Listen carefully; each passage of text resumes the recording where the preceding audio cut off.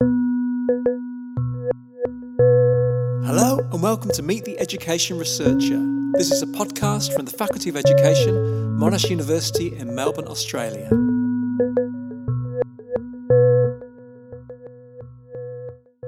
Hello, my name's Neil Selwyn, and this is the first of two episodes that we're putting out this month on the topic of AI and education. This conversation features Professor Erica Southgate from the University of Newcastle. Erica was talking as part of an online webinar panel that Monash organised in June 2021. So the Zoom sound quality isn't always the best, but Erica had so many interesting things to say that we wanted to give you all the opportunity to listen. Erica is a great advocate for technology in education, but always with a critical eye. In the panel, we covered loads of issues: the importance of AI explainability, the idea of big tech companies working alongside educational communities, and the big learning questions that AI throws up. But first off, Erica gave us a flavour of the AI technologies that we're already using in education. As she was keen to explain, this is not speculative technology that is decades away. This is actually technology that we're already using, even if we often don't realise it.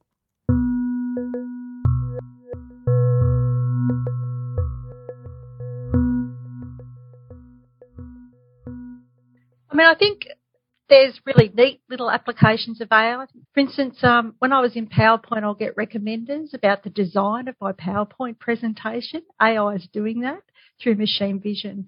And then there's kind of the type of use of artificial intelligence or machine learning algorithms through data mining, which will produce, for instance, kind of snapshots or profiles of learners, which I think is a really current thing that teachers in particular are thinking about. I was at a conference very recently where there was a lot of talk about analytic dashboards being included in learning management systems or online learning systems for schools, and about the type of data that might go into that dashboard, how it might be analysed through machine learning algorithms, and what it might represent in terms of the learner in order to guide both learners or students and also teachers around achievement levels or, for instance, the well-being of the student. One of the key things underpinning what AI is in education is the significance of data and data-driven automations in driving the technology and what it does in the classroom. So next, Erica was keen to discuss the importance of asking what data can and cannot do in terms of supporting teaching, especially when compared to the pedagogical relationships between teachers and students that teachers are expected to draw upon in their own decision-making. So there's a difference between a pedagogical relationship between a teacher and student and the teacher interpreting and getting to know and making connections with students and their families to understand learning through a holistic sense of that child or that student, and a machine extracting data from using a pre-existing model and a machine learning model that then creates its own algorithms to extract more data, and then presenting that back to a teacher who somehow has to interpret it as a representation of the whole child. And so once we have this kind of intermediary of the machine, it becomes a whole different pedagogical and ethical issue at stake, particularly when children and young people have very little say in that. What we need to really engage, I suppose, with communities around what these types of technologies mean for the student, for the communities, and for the teachers that are connecting with them. Erica is a great person to talk to because she works across schools and higher education. So the next thing we talked about was some of the interesting examples of AI that she's come across in primary education, and what wider issues are raised about teaching and learning when these technologies begin to be applied in classrooms. Yeah, I recently did research on the use of virtual reality in schools, and we had some primary or elementary school children build virtual worlds for the learning of Italian. And it was a wonderful experience. But what was really interesting, and something we didn't really predict, which we should have, is that the children preferred the use of machine translation tools rather than going to the teacher or going to their dictionaries or their workbooks to get the correct Italian phrasing or translation. The issue is, of course, it's not the best way at the moment to learn a language. And in fact, it can give you many inaccurate and inappropriate translations. And so the disruption to something like language teaching will be immense from these types of tools. But what it has started is conversations around the relationship between this type of artificial intelligence-powered application and traditional pedagogies with language teaching, and how teachers themselves need to skill up now and think about that in relation to the curriculum. So learning with AI, about AI, and how to thrive in an AI world, but critically with their children. So it's a really good recent example, I suppose, about that sort of conversation emerging. Next, we flipped over to talking about the use of AI in university. Here, Erica raised a couple of examples of different software that have become familiar to a lot of lecturers and students over the past couple of years: online exam proctoring and plagiarism detection systems.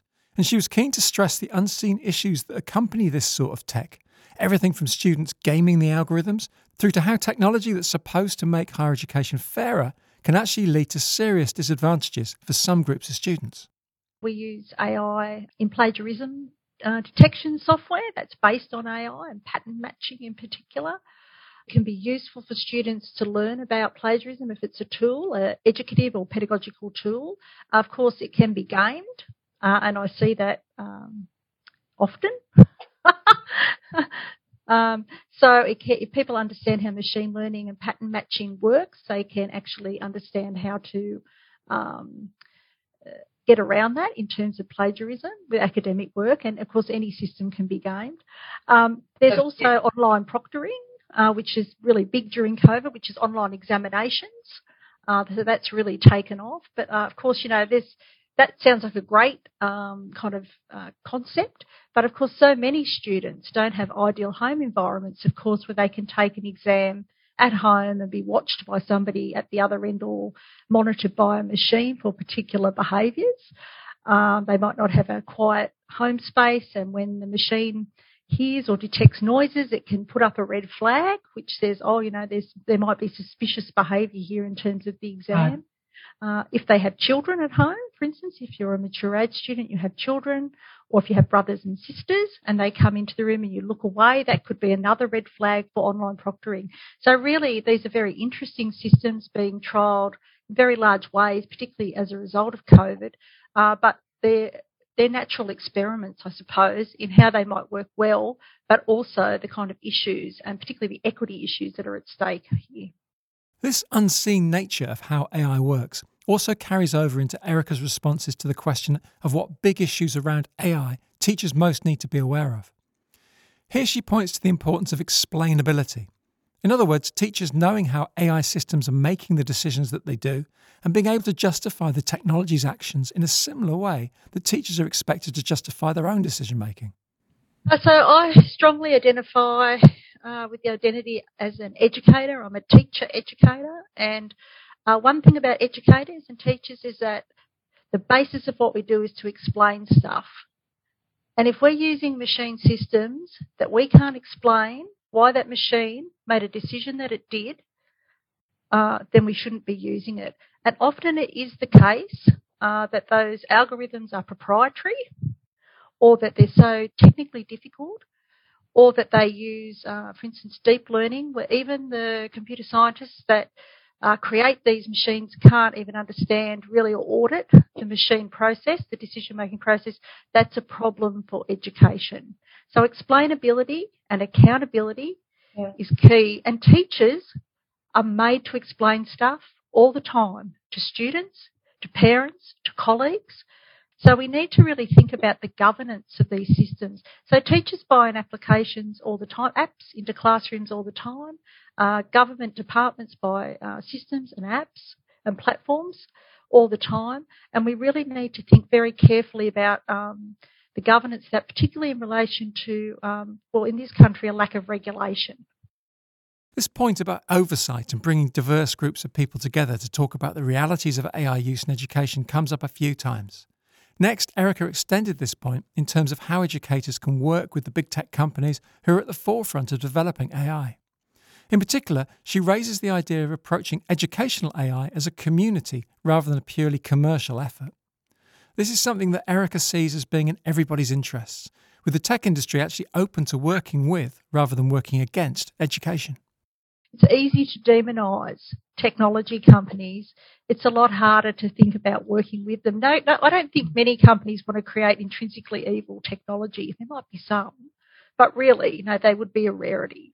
So it's really about creating those collaborations or genuine partnerships and showcasing that in terms of the kind of development of ethical AI, but really working with communities to do that, school communities to do that.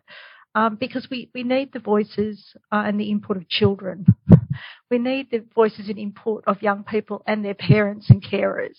We need, in Indigenous communities, we need the elders involved. We need, whole networks of people involved in the design. I really am an advocate for very careful incubation of this type of technology with a research agenda attached to it, robust research, so we can really see what this sort of technology is good for, what it's not good for, and how we might iterate on design so that it's better. Finally, we talked about the big AI and education challenges for the future. As far as Erica is concerned, one of the big issues that we need to get on with thinking about and researching is the changing nature of learning and finding out more about what it means to learn with and learn alongside AI technology. I suppose, there's a huge body of learning science and learning psychology about how people learn, and what would be interesting, what's interesting to explore is how people learn with machines, or how machines might augment learning or augment capacity or intelligence, however way you want to define that. So I think, there's a huge research kind of agenda around augmentation of capacity or capability, which is quite interesting. At the same time, that may very well impact on the way we conceive of or think about what good learning is. So none of these kind of technologies are pedagogically neutral. They have pedagogical or instructional principles or positions or approaches built into them, assumptions about who the teacher is or what learning is or who the learner is. And that's the kind of stuff we need to uncover from the design perspective. So I suppose, it's a bit of a double-edged sword. I wonder, I'm very interested, for instance, about how I might have an AI buddy who might help me along my journey, my kind of lifelong journey, learning journey. But then how might that change the person I am or the opportunities that are available to me, and, who owns that data and what happens to it, I suppose. I think it's from an instructional kind of perspective. We've yet to really see the potential for AI. In terms of the COVID pandemic, there was never a good intelligent tutoring system to put into place for kids to learn particular things. There's some intelligent tutoring systems, for instance, out there, but nothing on a widespread scale. So we don't really know what's going to happen, but we should be asking questions about, what's the relationship between teacher, learner and machine, that kind of triad. And then what critically are the kind of pedagogical or learning science assumptions built into those kind of applications. So that was Professor Erica Southgate talking us through some of the key issues currently surrounding debates over AI in education. If you found this conversation interesting, then do be sure to check out the other episode of Meet the Education Researcher on the same topic from the same panel discussion that features Dr. Val Mendes from UNESCO. In the meantime, do check out Erica's writing on AI in education. Just go to ericasouthgateonline.wordpress.com.